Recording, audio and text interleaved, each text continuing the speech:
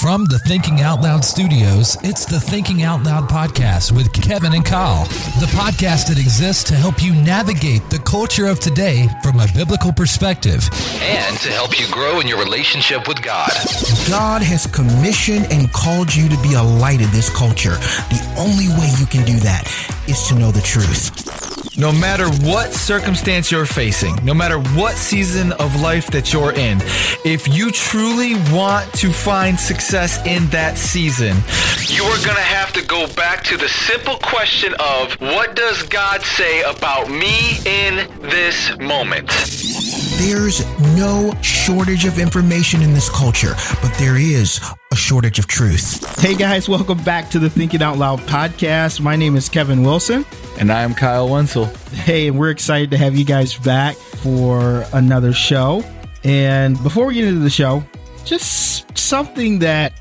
Bring the fire, Kevin. Yeah. Bring it. Yeah, I brought that last week. Or whatever.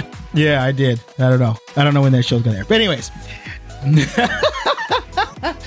All right. So here, I need people. I need Kyle.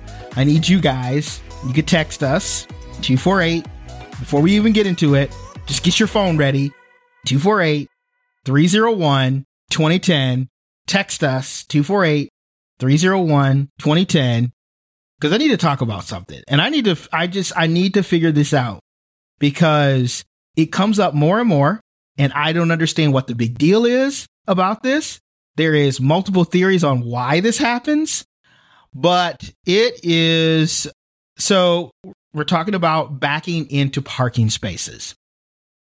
I have been just assaulted verbally based on me backing into spaces. People are like, why are you backing into spaces? I don't understand why you're backing into spaces. I first heard it was a black thing.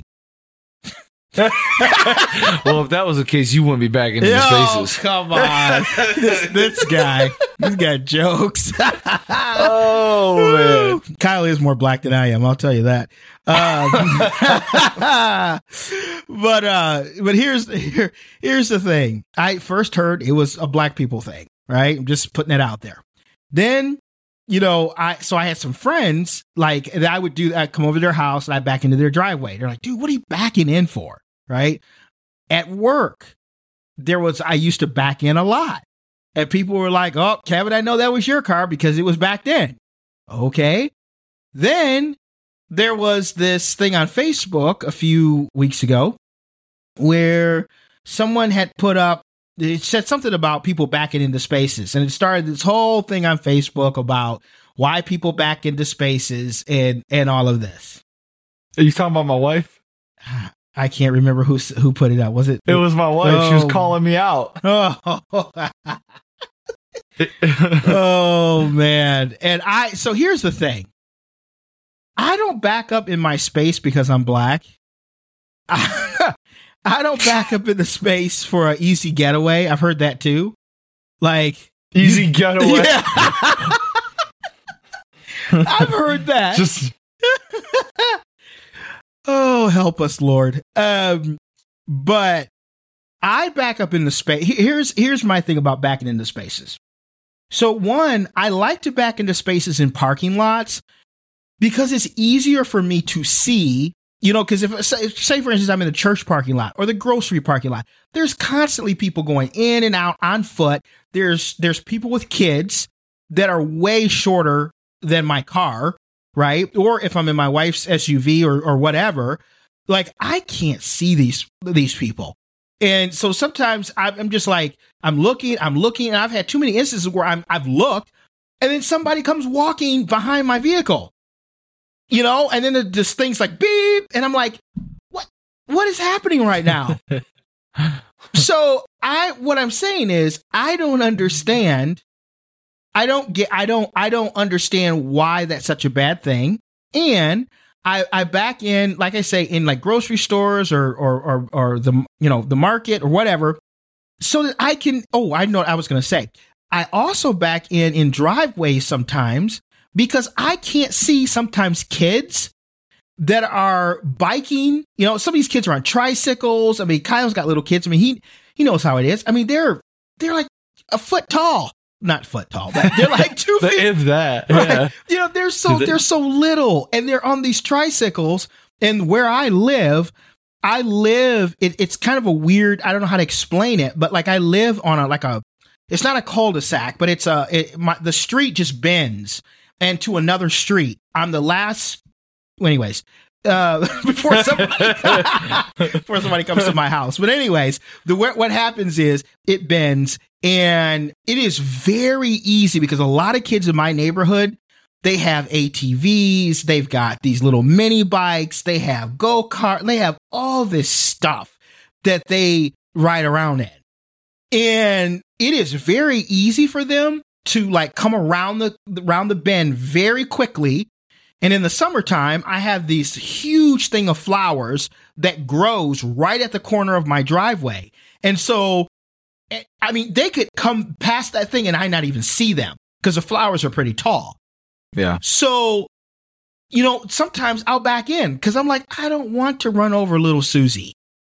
So, you know what, Kevin? What? You shouldn't have to explain yourself. This is what my wife did. Let me read it. I found it on Facebook. Okay. So she pretty much tagged me in it and said, "You," with a laughing, crying face. And it was a woman who posted and said, she said this, people who back into parking spots, like, what do you have to prove? That's what it said. And then Brooke said, "You," laughing, crying face. Because you know what?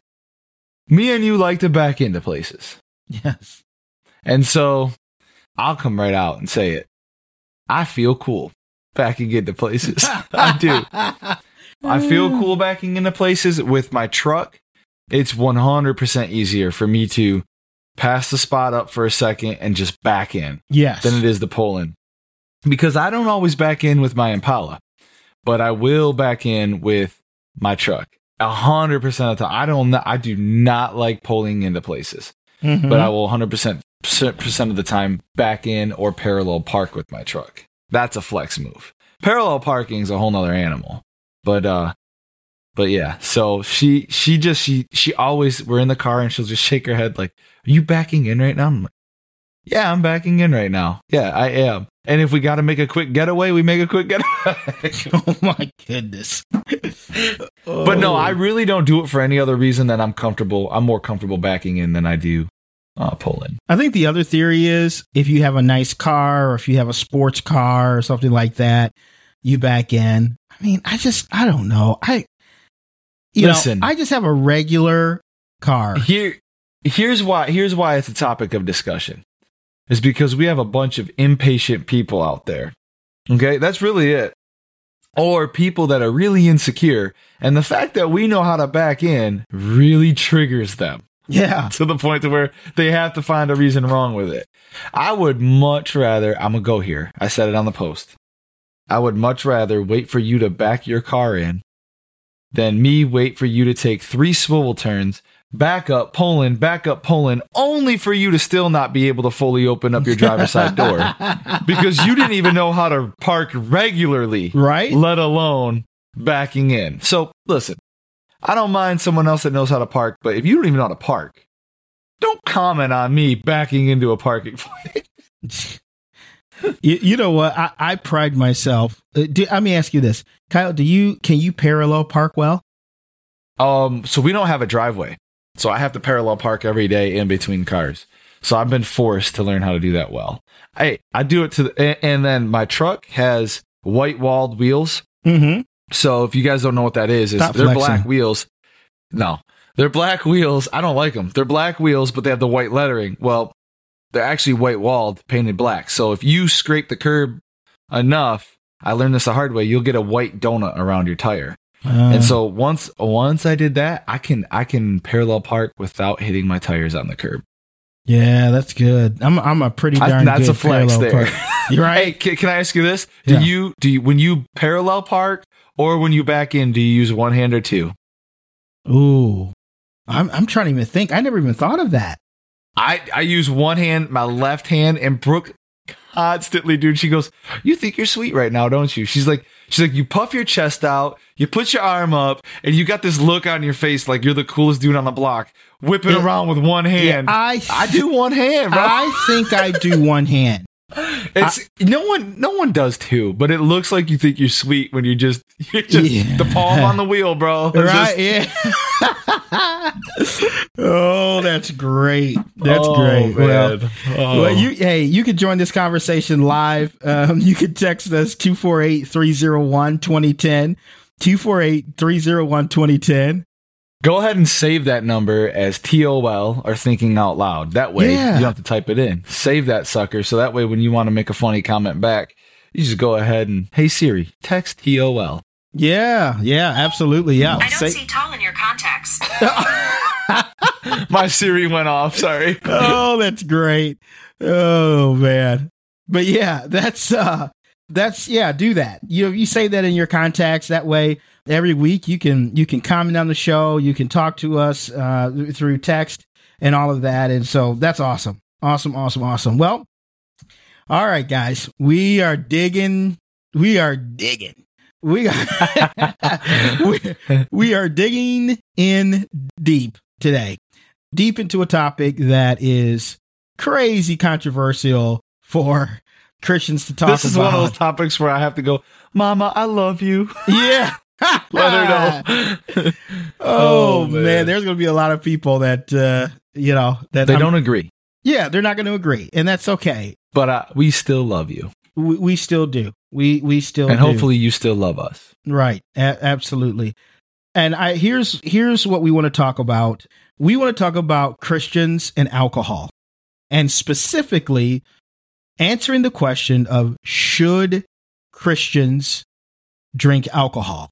All right. And and before we do that, Kevin, I want to just preface this, like, in no way are we promoting anything. Like, I feel like we can't have this. I feel like the reason we haven't had this conversation, especially like in a church group setting, is because if we don't say it's a sin, right? If we say, no, the Bible doesn't call it a sin, then all of a sudden it's assumed that we're promoting drinking, right?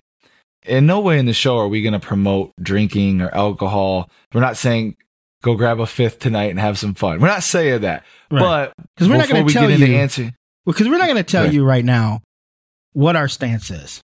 No.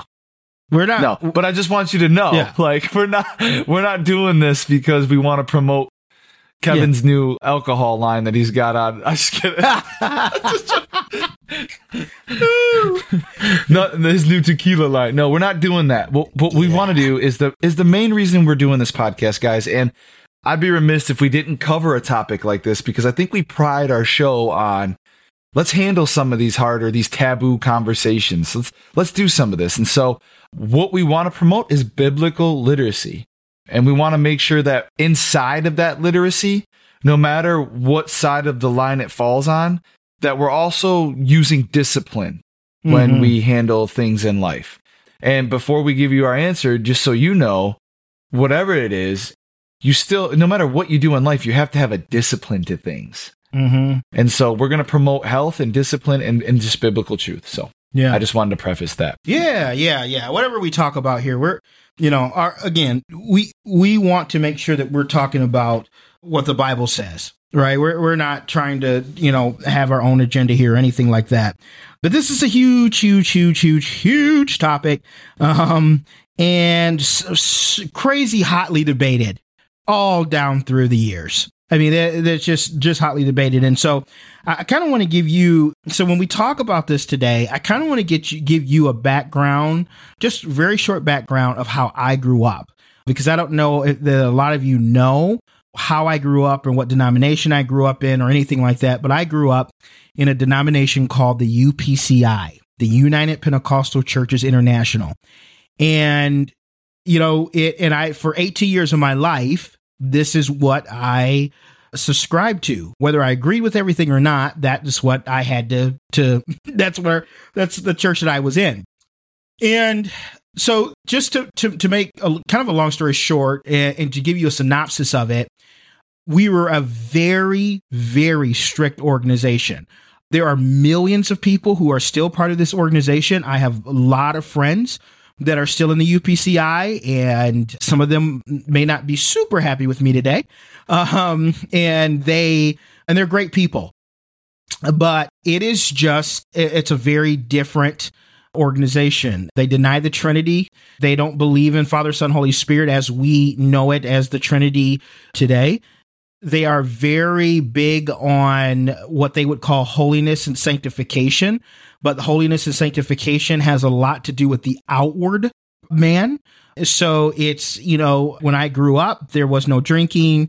We didn't have a TV. So I didn't grow up with a TV for, that whole 18 years that I was at home. Women could not wear makeup, no jewelry, no pants on women. Women could not cut their hair. It doesn't matter. I literally saw people where their hair was dragging on the floor. They were not allowed to cut their hair. My church specifically, we were not allowed to wear writing on our shirts because they believed that, especially for women, they believed that brought attention to your chest. We weren't allowed to go bowling, skating. I wasn't allowed to go to any sporting events. The girls and the boys had to swim separate if they swam and we didn't. My parents did not wear wedding rings because that was considered jewelry. I mean, it could go on and on and on. Men had to keep their hair to a certain length. I mean, it was, so I say that so you understand the context of which I grew up. I wouldn't have a problem keeping my hair to a certain length. Oh my goodness. This guy. I'm just being honest. Well, here's the thing. Hey, can you keep your beard at a certain length though? Here's the thing. The funny thing is, when I was growing up, my parents never allowed me to shave my head. I was not allowed to do that. So the way I look right now, I will probably do that for the rest of my life. I love that look. That's just, I need all the help I can get. So I just you start backing in with one hand. Then I start looking a little bit. You just leveled up. Oh, okay. Anyways, well, so but anyway, so even my hair length, which was just like, I don't know. I mean, for a Caucasian person, I would say it was like a buzz cut. Like it was like a little shorter than that. I had a line up. Call it a fade, bro. No, it wasn't a fade. That's the thing. It wasn't a fade. It really wasn't a fade? No. Not even a taper? We weren't allowed to have fades. We were allowed to have, I forgot what they call it, curvatus or something. I don't know. It's some word they use. I don't know. Yeah. I didn't have hair long enough to know. Oh, goodness. Well, anyways, it was, neat. And that's what they wanted. Could not shave my hair. And so that just shows you how strict it was. And, it took me years to understand what holiness and sanctification really was. Yeah. I thought it was something on the outside when it all has to do with what's on the inside. Right. And can I say something for a minute? Absolutely. Does it not make you cringe at all a little bit? So I grew up and I was taught, like, I remember like looking down on like, oh, I'm not allowed to dance. Like I'm not allowed to go to this wedding and do even line dancing, I was like ridiculed one time for line dancing. Yikes. And was asked if I could you see your pastor line dancing? And I remember thinking, well, my example isn't that, it's Jesus and the word of God. It's not based off of what a man is doing. But I remember that. And I remember thinking, this is coming out of the holiness movement. Like, this is what this teaching's coming out of. And it's very like Pharisee-like, where we have to look a certain way and dress a certain way and act a certain way because that's what's really important. And I'm like we read about this and we scoff at those guys, yet we're being taught the very same manner of those people. I remember just thinking that, like, it made me cringe a little bit to go, we have yet to fix the most disgusting things on the inside of us. But this button down's going to put it all together for me. Right. You know what I'm saying? This coat jacket, this coat jacket's going to move God's presence today. You know what I'm saying? Yeah. Like, so you're speaking to it, that holiness on the outside. And I remember going, and I had to break from that. Like, I don't think people understand when you're raised in that. Yes. You have to, it's a spirit, like you're entangled in, like you have to break from that. Yes. And here's why I like that we're covering this topic today. I brought all that up to say we have false convictions. Yes. We have convictions that should not be convictions. Yes. And because of the way the people that we love and care about taught us, and because we care about what they think, we forget about what God thinks. And Right. we say, well, if they think it, then God must think it, and therefore it's my conviction now. And we have to break from those convictions. And what it is it's shame. Yeah. Shame isn't from God. And so we have to understand that when man tells us to do something, if it's not biblically correct, it could force us to feel shameful about it. And that's natural because that's the world's consequence. It's the world's way of doing things. And yes, the world's way of doing things can come from biblical leaders in the church because they just don't understand the literacy behind what they're teaching. Right. Yes. Yeah. Dancing. Yeah. We definitely didn't do any dancing. That's for darn sure. That was worldly. We didn't listen to secular music. I mean, all the things. Right. It was just you could not do those things. And, there are people still there. There's some wonderful people, absolutely wonderful. And so I'm not trying to knock, any apostolic or UPCI or any of that. That's not what I'm doing. But by the same token, you have to study the Word of God, and you need to know and understand the history behind the scriptures. You can't take things for face value. That's a thing that a lot of people don't understand because, and I'm going to say something and I want you to remember this. Okay. I'm going to be your teacher right now. I want you to remember this. The Bible was not written to you. The Bible was written for you. And if you've been under any of my teachings or sermons or anything like that, you know that that's something that I say quite a bit because I think it helps a person to understand at least a little bit of things that they read in the Word. And they're just like, wait a minute, is this like me? Like, should I be doing it? Like, it just seems weird. But the Bible it was not written to you. Like it was written to the people that it was written to in that day. Right. But it is for you.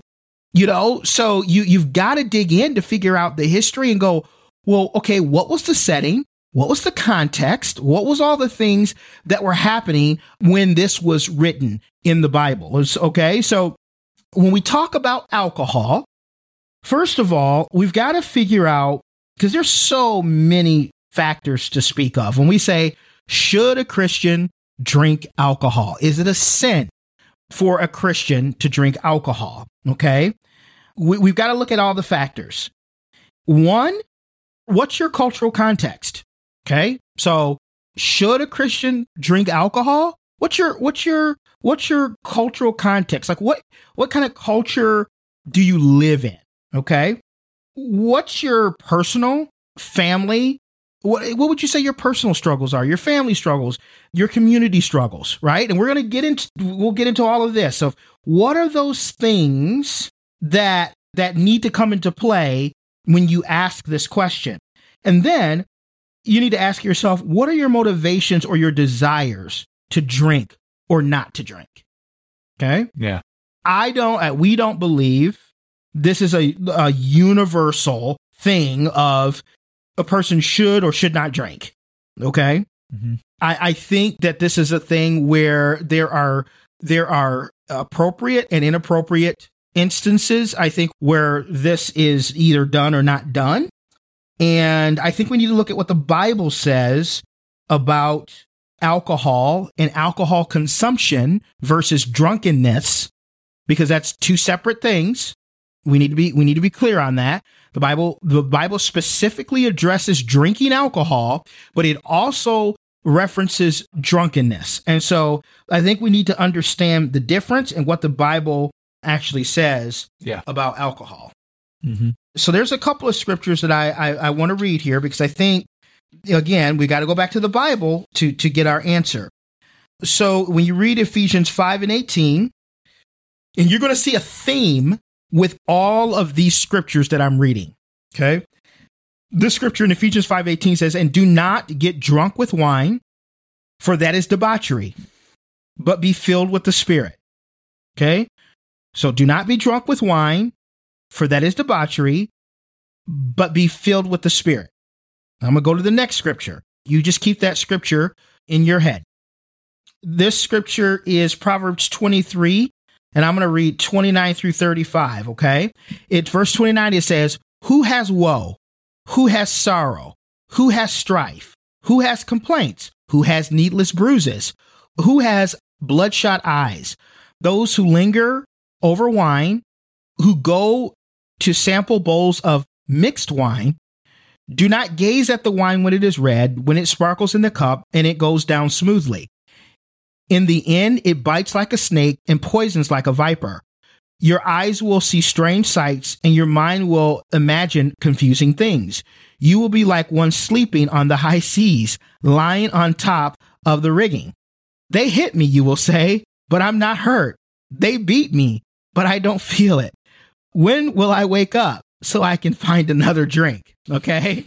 So I chuckle a little bit of that because if you see somebody that's kind of sloppy drunk, they wake up sometimes, they got into a bar fight and they don't even remember that they got into a bar fight, but they wake up with the bruises, right? So when I tell you that the Bible addresses everything, the Bible addresses everything. You will find it either in plain in scripture or in principle, right?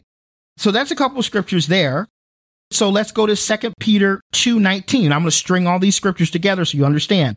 They promised them freedom, but they themselves are slaves of corruption. For whatever overcomes a person, to that he is enslaved. Okay. And then, so let's look at this. Okay. So let's look at the common things in the scriptures that I just read. So if you look at Ephesians 5:18, it says, and do not get drunk with wine, for that is debauchery, but be filled with the Spirit. So what did the Bible, what did that scripture say? The scripture didn't say, do not drink wine. The scripture says, do not get drunk with wine, because that's debauchery. Well, and let's be clear, it would have said don't drink wine. Correct. It wouldn't have said don't get drunk with wine. It would have said don't drink wine. Correct. Yep. And it basically says, don't get drunk with wine, because that's debauchery, but be filled with the Spirit. Now, let's go to the other scripture that I read, which is Proverbs 23. And what we're going to read is verse 30. It says, or let's read the end of 29 and then we'll read verse 30. Who has needless bruises? Who has bloodshot eyes? Those who linger over wine and go to sample bowls of mixed wine. Notice the word that he uses there, linger. This person is lingering over wine, right? That's important.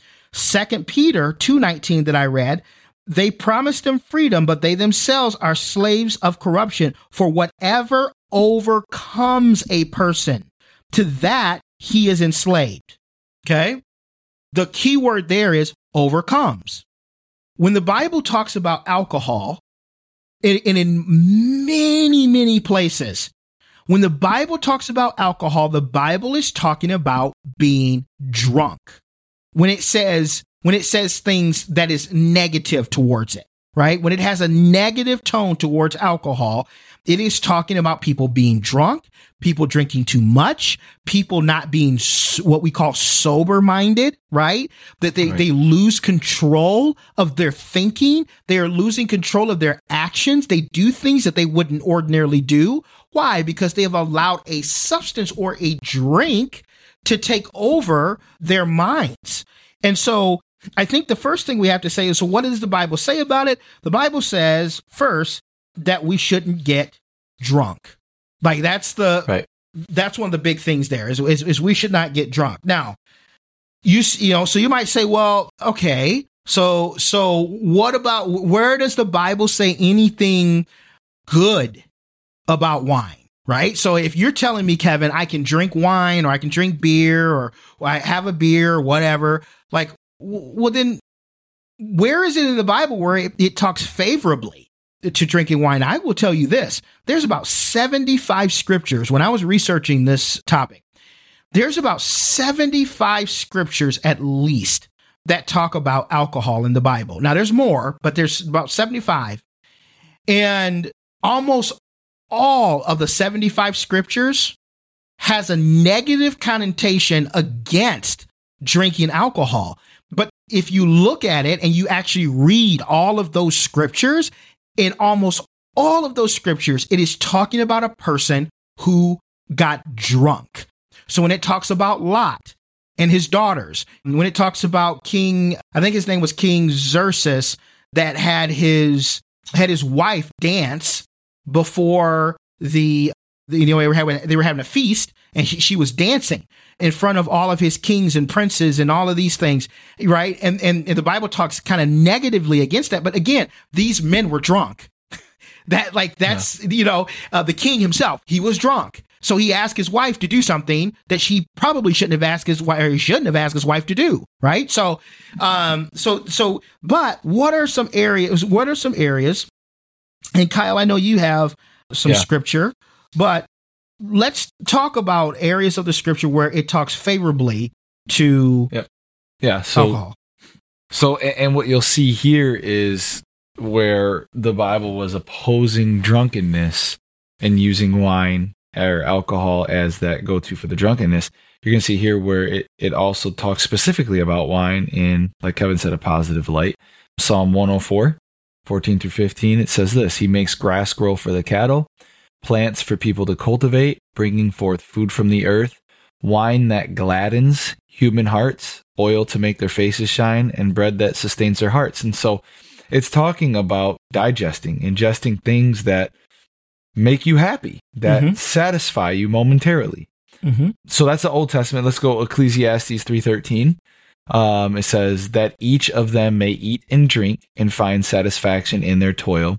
That is a gift of God. And then Ecclesiastes 9:7 says, Go and eat your food with gladness, drink your wine with a joyful heart, for God has already approved what you do. And we'll go back down here. We'll see 1 Timothy 5:23. Now, this is specifically for medication, where he says, Stop drinking only water and use a little wine because your stomach and your frequent illnesses. One of the problems I've had with the way that I've been taught was this may have been one of the only verses that was brought up in a good light about alcohol. And they would say, well, that was only for medicinal uses, right? But I'd never heard those previous verses. I'd never heard even the one I'm about to read here, Matthew 26:29. I copied that. It says, Luke 7:34 says, the Son of Man. And now I want to explain this. So let me read this and I'll explain it. The Son of Man, we know who that is. It's Jesus. Yep. Came eating and drinking. And you say, here is a glutton and a drunkard, a friend of tax collectors and sinners. Now, if Jesus was a drunkard, he'd be sinning, right? Yep. So we know that he wasn't drunk. If he was overeating, he'd be sinning, right? So we know he wasn't a glutton, right? What they were doing here was they were accusing him. Now, they could accuse him. I need you guys to understand this. They could accuse him for being a glutton because he had food, right? They could accuse him for being a friend of tax collectors and sinners because he's seen eating with tax collectors and sinners, right? So he has to be accused of being a drunkard by being seen drinking wine. Like that would be the only way that would make this entire verse accurate. We can't say, well, they're accurate with the food because he was seen with bread, and they're accurate with the tax collector comment because he was seen with a tax collector in his house the other day, but he was probably drinking grape juice or some other form of drink, so they couldn't have accused him of being a drunkard. No, guys, we got to understand the biblical literacy here. They seen him with wine, doesn't mean he was a drunkard. They seen him with bread, doesn't mean he was a glutton. Okay? But in this verse, it really does allude to the fact that we see the Son of Man drinking wine, right? And so never had I heard stuff like this before. And I'm listen, I've got my stances, and we'll talk stances and stuff, but we have to understand biblically really what is being taught here. And we've seen just from the verses Kevin shared and from the verses I shared, there is it's not a gray area, Kevin. No. Like we talk about this like, oh, it's just one of those great things. I remember saying this hundreds of times. Well, drinking's one of those great things in the Bible. It's really not. It's not. The Bible's very clear about drunkenness. Yeah. It's very clear about drunkenness. And I believe the Bible's very clear about drinking. And so, and I think in a lot of cases, the Bible's very clear about discipline and moderation in almost anything we do. Yes. Yeah. Yeah, and Kyle, I know that this is kind of hard to digest, but I really want us to understand this, and before you go, oh my, heretics, Oh, yeah, I don't know. I'm gonna have, I'm sure, friends and family on all sides that are gonna go, did he just say drinking wasn't a sin? Yeah. Did you just say that? Because most of my life I've thought that, I've taught that. Like I've been someone that's like, hey, this is, and it really came down to the fact that I believed what I believed. And a lot of people I know, we believe what we believe because people in a position of authority told us that. We didn't look at scripture as our authority. We allowed somebody else to tell us that scripture, and that somebody was in authority.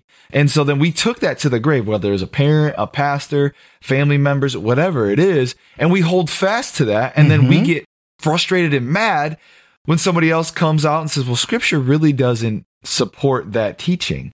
And I think the reason we get mad is because if I were to say that, I think most people would take it as, well, Kyle's promoting drinking. Kyle wants to go drink. Kyle thinks it's so, and that's not it. I'm just saying, like, I don't drink, like personally, I don't drink. Yeah. And it's a stance that I have in my home, and that's fine. And we can get into all that, but it's not, I'm not promoting, like, I don't want to go and drink because that's what the Bible says. I'm just saying what the Bible says. I think one of the biggest disrespectful things we could do is diminish the miracle that Jesus had at the wedding. It really wouldn't be that big of, I mean, it's a miracle, right? Like, okay, water into grape juice, water into wine, where they're already drinking wine, and where it's literally the guy comments and say, this is the best for last. I think one of the greatest disrespects is when we have pastors that are, and you have our phone number and our social media. So if you're a pastor who's done this, please, you can comment. But where we have pastors who are wasting time, and I mean that, wasting time, trying to be a chemist and saying, here's the proof that it was 1 part alcohol, 4 parts water. Like we're wasting 10 minutes on our sermon where Jesus performs a miracle. And instead of focusing on the miracle that he performed and how that affects our lives, how that affected the lives there, and how that was his path towards the cross. Yeah. First and foremost for us, instead of focusing on that, we're focusing on how can I teach this story and still allow it to wrap around my agenda of what I think my people should do. And that's what pastors have done, and it's wrong. And so we have to just understand that. We have to understand, listen, we need some biblical literacy. I don't think God's an Easter egg God. I really don't. I don't think he puts this story in the Bible. I don't think he has Jesus perform this miracle, knowing that for all of eternity, pastors are going to over dissect this. Right. I don't think that was his cause for that, Kevin. I don't think it was like, and I want them to debate. Right. The Bible says turned water into wine. It turned water into wine. That is not a place where God's going to go, you need to look at the Greek, and then you need to go over the Galilee, and you need to go do this, and you need to go see the cisterns of the day. Like, we don't need to do that. Right. It just doesn't have to happen. I got a little passionate there, but the passion, guys, isn't for alcohol. The passion is for proper teaching. Sure. You're sure about that, Kyle? And and I think it's knowing that I've been led astray. Yeah. And a lot of people are being led astray, not because the pastors care about the word of God, but the pastors care about their agenda and how the word of God fits around their agenda for their people. And it's toxic. It's very toxic. Yeah, it is toxic. And so, guys, you have to understand, I mean, just like on all the other topics that we talk about, and we say things like, we have to be biblical. We have to, we say that over and over and over again. It doesn't matter, and I say that. I preach it all the time. I'm like, well, it doesn't matter if it defies your sensibilities. It doesn't matter if it makes you feel good or not. You got to, I say that. And I will tell you right now, I'm going to be 100% open with you. I want the Bible to say alcohol is wrong. I really do. I'm being 100% honest with you. I want to be able to tell my daughters alcohol is a sin. Yep. I want to be able to tell youth and young adults and people who whatever. I want to say that to them. You had no idea how much I want. Because it'd be easier to convince them not to drink. Exactly. I mean, that's that's our goal, but we just. But at the end of the day, guys, I have to take scripture for what it actually says. I don't conform the scripture to my narrative. No, the scripture tells me how to believe and what to think, right? Well, and the hard thing is we're going to get a lot of people that say, well, in what situation has beer or wine ever created anything good? Well, let's back up, because I've said that a lot myself. In what situation has drunkenness, right, caused anything good? Never caused anything good. But the Bible really lays out the responsibilities of wine. It's one, we've seen it for medicinal use, and we've seen it for joyfulness. Yeah. We've seen it we've seen it to where it brings a joy. Just like I got a food problem, dude. Like I have a food problem. Food makes me happy. I have to be disciplined with my food. Sure. Before the show, ladies and gentlemen, I heated up my daughter's chicken nuggets and I decided I was going to dip them in cocktail sauce. Okay. Made for shrimp. And guess what I found out? It's delicious. Okay. But that, see, where most of you go, oh, we don't have ranch. Okay. I'll use ketchup. I go, I'm going to try cocktails. I go overboard with my food a lot. Right. And I have to have that discipline. The Bible is very clear how good food is joyful for the soul as well, and medicine for the soul. There's times in the Bible where people are mentally not okay, and God says, go eat, drink, and sleep. Right. Okay? Like, it's all good for us in moderation. So we see it for medicine. We see it for joyfulness. The only time that we see it's not good for us is drunkenness. And that is our responsibility, just like any other thing that we do. It is when we flip on the TV, it is our responsibility. The TV's not evil. No. I know Kevin calls it television. It is. The TV's not evil. Television. What we allow ourselves to get into because of the TV turns to evilness. What we allow ourselves to get into because of alcohol, and that's mainly why I don't drink, okay, is because I don't know. If I struggle with food, I'm an addictive personality. I should not be around alcohol, just personally. I don't need it, so I don't need to go after it. But that doesn't mean that somebody else who's like, you know what, man? I think I'm going to have a beer. And I know this sounds so bad because people aren't used to me saying this. I'm not going to judge you. You know, I don't know your convictions. And Kevin, you have a verse there. I know you're going to read about convictions. And I don't know your discipline. I just don't know. I want to answer one thing because it's always, it's a back and forth between me and my wife as well. Because we're really strict on the holiness on the inside, Kevin. Like, that's what we want. I mean, that's what we're teaching our students. That's what we're teaching. But the holiness on the inside should reflect holiness on the outside. Like, the outside, faith in action, right? Like, you should see that take place. And so I'm like, we have this like, okay, but how much is too much, right? And that question alone scares me enough to say, I'm just not going to drink, right? Like, because I don't know personally how much is too much until I've already gone too much, right? Like I go, oop, that was too much, right? But let's be honest here. We have alcohol in a lot of things that we do. Like even for the pastor's argument is like 1 part water or 1 part alcohol, 4 part water. Well, there's still alcohol in there. Right. So alcohol, if it's a sin, you're still sinning. You know what I'm saying? You think about NyQuil. Even though it's a little bit of whiskey in that NyQuil, that's whiskey. That's alcohol. And guess what? It's aiding your sleep. There's not a single person that I know that's ever taken a shot of NyQuil and didn't get a good night's sleep. It's that mixed with other medicinal things inside of there that aids your sleep. And so I think that we just have to understand that it's as clear cut as it should be. Alcohol is either a sin or it's not. Drunkenness is either a sin or it's not. Just like food is either a sin or it's not. And gluttony is either a sin or it's not. Okay. And I think that we can eat without being gluttons. And we can drink without being drunkards. Right.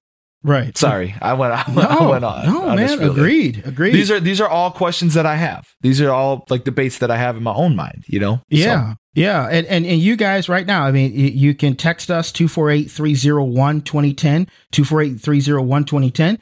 If you've got questions or you're just like, man, but I have this question about it or I have that question about it. You can do that. So, but moving on. Some people say, well, but doesn't the Bible say something about like deacons in the Bible not, drinking and all of that kind of stuff? But if you look at 1 Timothy 3:8, now I want you to understand who Timothy was. Timothy was a young pastor that Paul was a mentor of, right? Paul was a mentor of, as Kyle says, Timmy, right? And so Paul was the one who told Timothy, listen, stop drinking water, bro. You got stomach issues. Take some wine, right? For medicinal purposes. He's not going to then turn around and say, well, you know what? If you're drinking wine, you can't be a pastor, right? That just doesn't make any sense because he would be contradicting telling him to take wine. Because my thing is, if wine is a sin, it's a sin, it's a sin, it's a sin. Right? Or beer, whatever you want to call it, whatever alcohol you've got going on. Now, if you look at 1 Timothy 3:8, it says, in the same way, deacons are to be worthy of respect, sincere, not indulging in much wine, and not pursuing dishonest gain.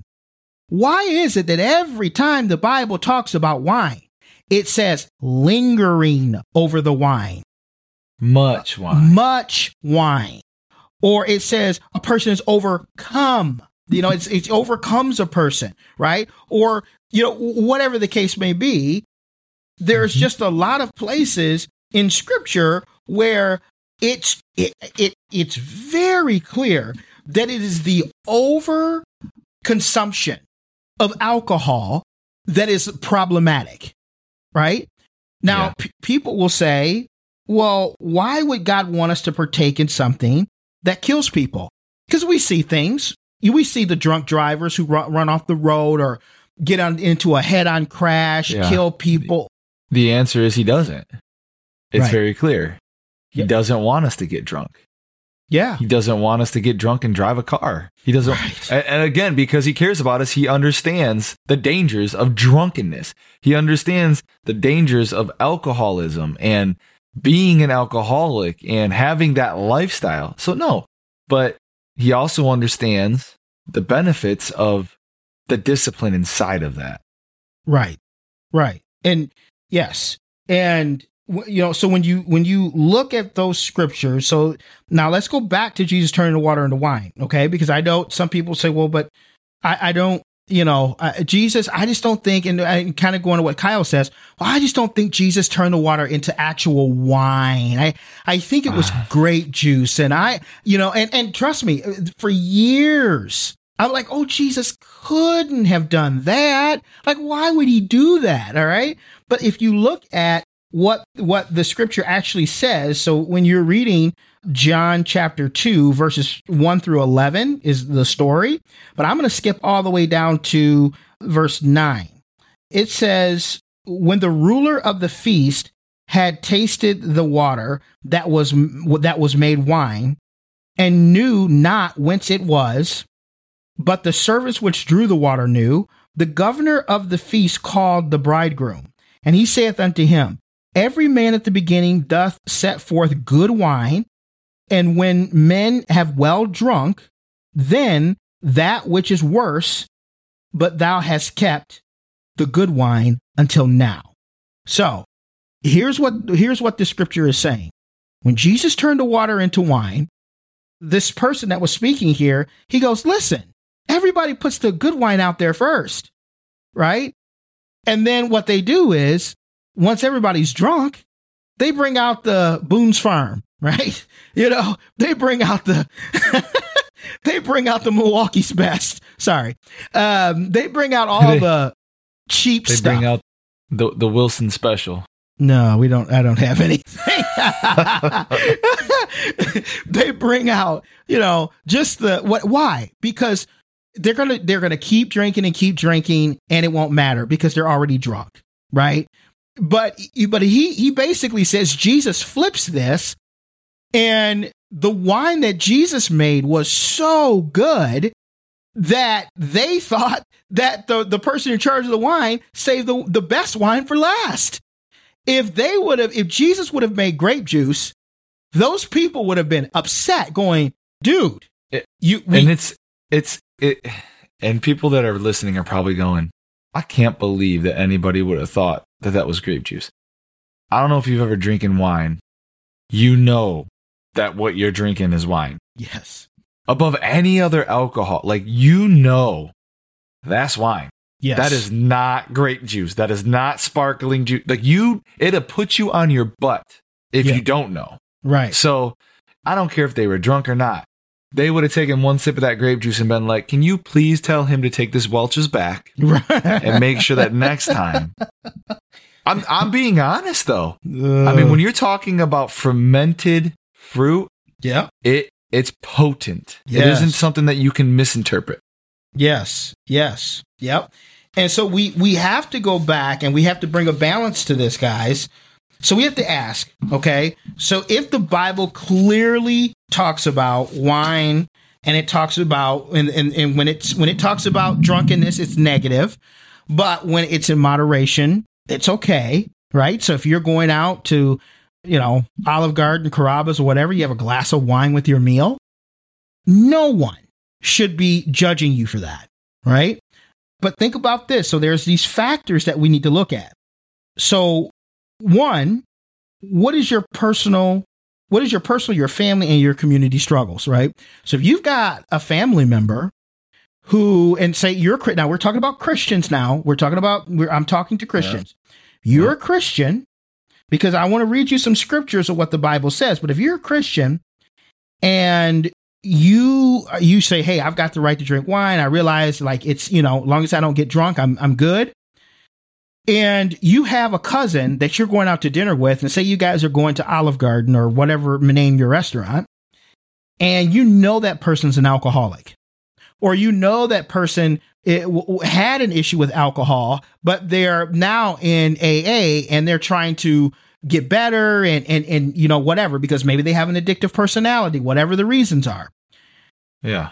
As a Christian, you shouldn't sit at the table at Olive Garden and go, well, I've got my freedom in Christ. So, I know you're struggling with this, but I'm just going to I'm just going to have them pour me a glass of wine. Because the problem is now you're making somebody using your freedom in Christ. You're making somebody could possibly stumble and go back into alcoholism, because whereas you can be okay with one glass of wine and you're done, this other person can't even take a shot glass of wine, or else they'll be right back into drinking all day, every day. Yeah. So what does the Bible say about this? Let's look at what the Bible says about this. Okay. The Bible says, because I got a few scriptures here. Let me read this one. Let me read this one, because I think this is the good first one to read. So 1 Corinthians 8:9-13, it says, but take care that this liberty of yours, okay, talking about, you feeling like you have the liberty to do a lot of things as a Christian, does not somehow become a stumbling block to the weak. For if someone sees you and who have knowledge dining in an idol's temple, will not his conscience, if he is weak, be strengthened to eat things sacrificed to idols? So let me give you some context of this scripture in 1 Corinthians 8:9-13. So basically back then, you could eat meat, right? That was sacrificed to God. Meat's totally fine. But back then there were meat that was sacrificed to idols, right? False gods.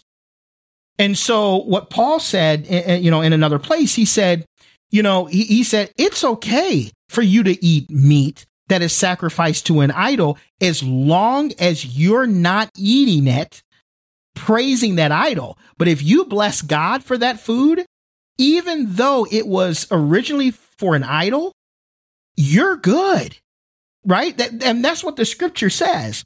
So this is what this scripture is talking about. So it's saying, if somebody sees you who has knowledge dining in an idol's temple, will not his conscience, if he is weak, be strengthened to eat things sacrificed to idols? For through your knowledge, he who is weak is ruined, the brother for whose sake Christ died. And so, by sinning against the brethren and wounding their conscience when it is weak, you sin against Christ. Therefore, if food causes my brother to stumble, I will never eat meat again, so that I will not cause my brother to stumble. So basically what this scripture is saying, listen, you've got the freedom to do this.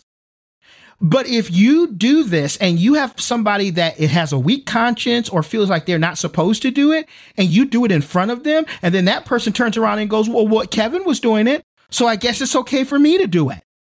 And then that person falls deeper and deeper into alcoholism or sin, however you want to put that. Then you're now sinning against Christ because you caused your weaker brother to stumble. And your weaker brother, again, you may be strong. Okay, I have freedom in Christ. There's nowhere in scripture where it says I can't drink wine. I can have a glass of wine at Olive Garden, zero problem. But there's somebody else who cannot have a glass of wine, because if they do, they don't know where to stop. That is your weaker brother.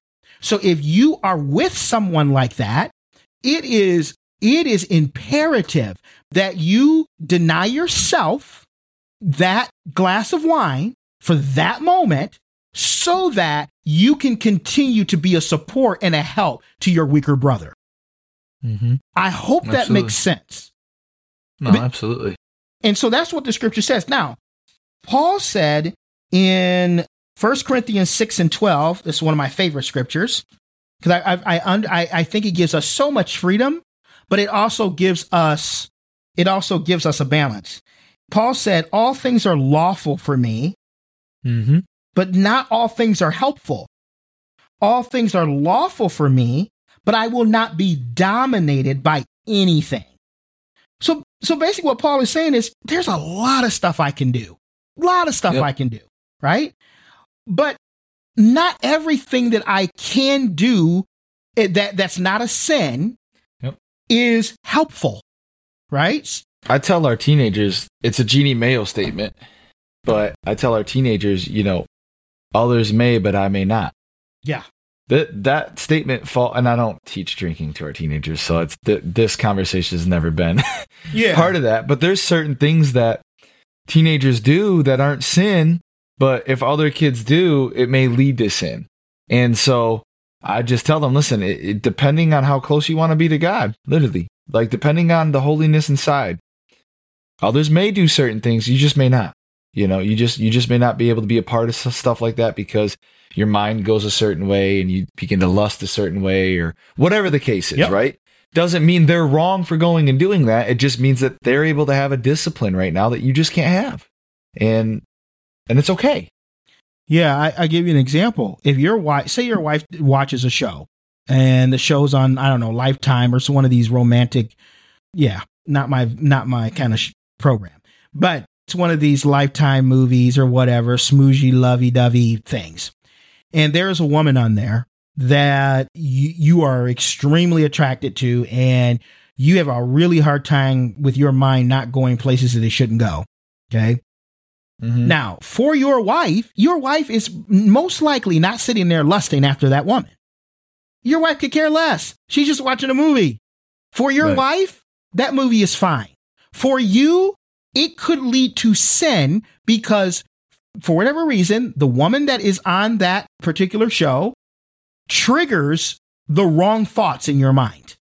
Yeah. Right? So you can't go, well, you can't then go, well, honey, we shouldn't be watching this show. This show is, I'm sorry? No, your wife doesn't have that issue. You are the weaker brother because you have a certain proclivity towards a certain sin, which doesn't make you a bad person. It makes you human. Yep. Right? And so what should happen in that situation is your wife should be careful that she does not watch that show around you. And you should be honest with yourself and with God and say, you know what, I think I'm going to bow out on this one. Right? And that's totally fine. Both of you now are doing the right thing. Like that's the beauty of it. Because none of us are at the same place with our relationship with God. All of us have different issues, triggers, problems, proclivities, all those things. We're all in different places. So it's hard, when it comes to things like this, you can't just across the board go, well, you shouldn't drink alcohol. Well, that's just not it. It depends. It depends on the situation. Right. And so one of the scriptures, I just want to make sure that the other thing that I wanted to bring up is just the part where it mentions wine in the Bible. So where it mentions wine in the Bible, and people say, well, it's really speaking of grape juice or some type of a non-alcoholic beverage. Guys, get real. It's not. Here's the thing. Now, here's what I will tell you: the level of alcohol content that is in our wine and beer and liquor and all that stuff today. In the Bible times, it was not at the level that it is today, right? So you can drink much less of the current alcoholic beverages right now and get drunk faster. The level back then, you had to drink quite a bit of it to get drunk because of the low alcohol level. Now, so truly, it's not that you can't drink it right now. You say, well, I just wanted to go wine tasting with my husband or wife. listen, if that's something that you feel like you can do and it's not going to make anybody else stumble, then you do what you feel like that you should do. But let me say this. So with that said, let me say this. Romans 14:23, I think, is also a very important scripture. Because if you in your own heart feel convicted about drinking alcohol, you should not do it. Right. Because here's what Romans 14:23 says. It says, but if you have doubts about but if you have doubts about whether or not you should eat something, you are sinning if you go ahead and do it. For you are not following your convictions. If you do anything you believe is not right, you are sinning. Okay?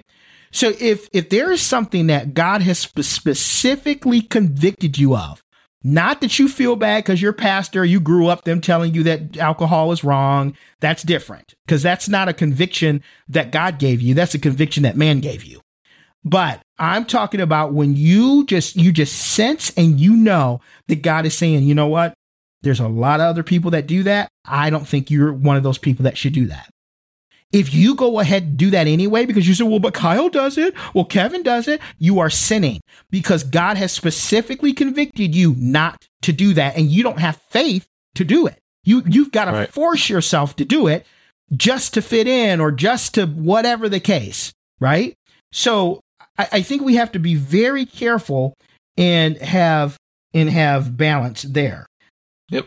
And going back just to the abuse thing, just because somebody abuses something does not invalidate the proper use of it. Somebody could abuse, like Kyle said, you could eat too much pizza.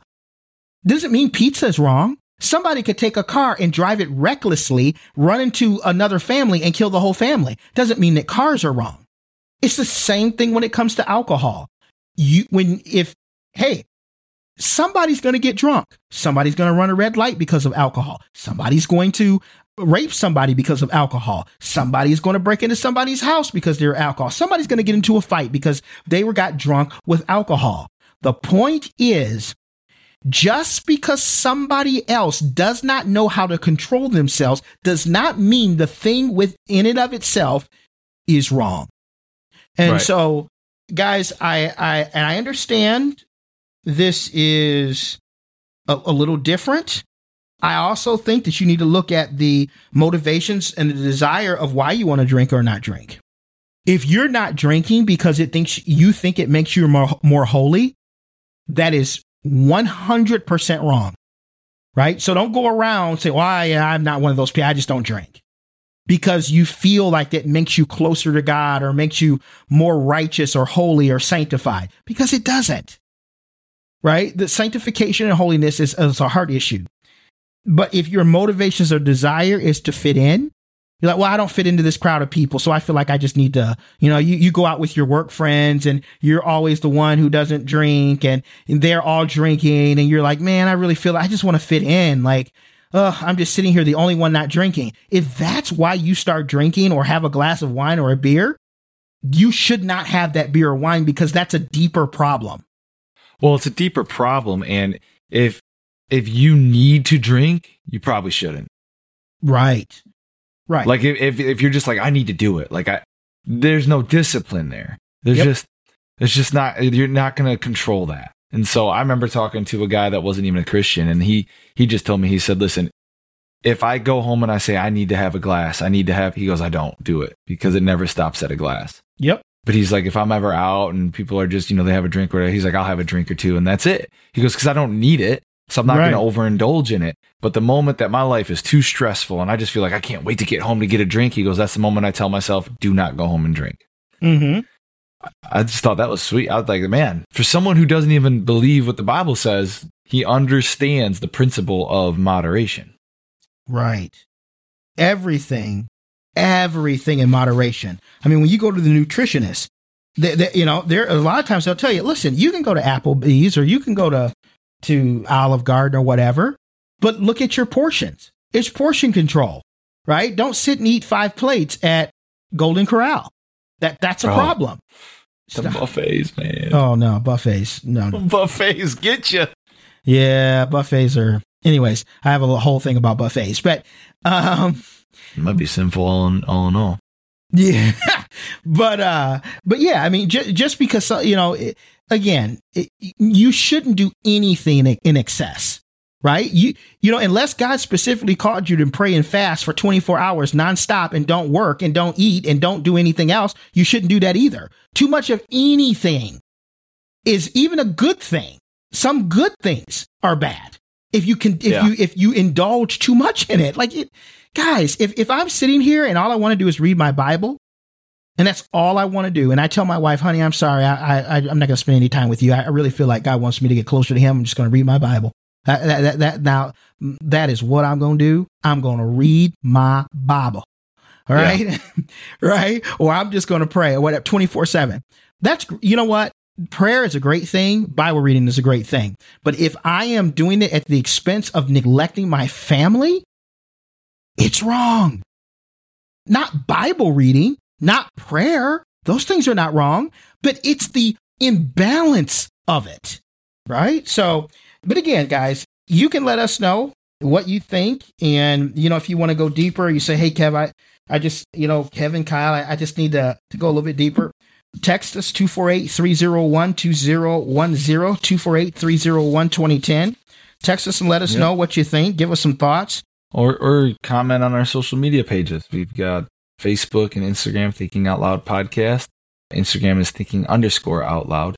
But you can also comment on there as well.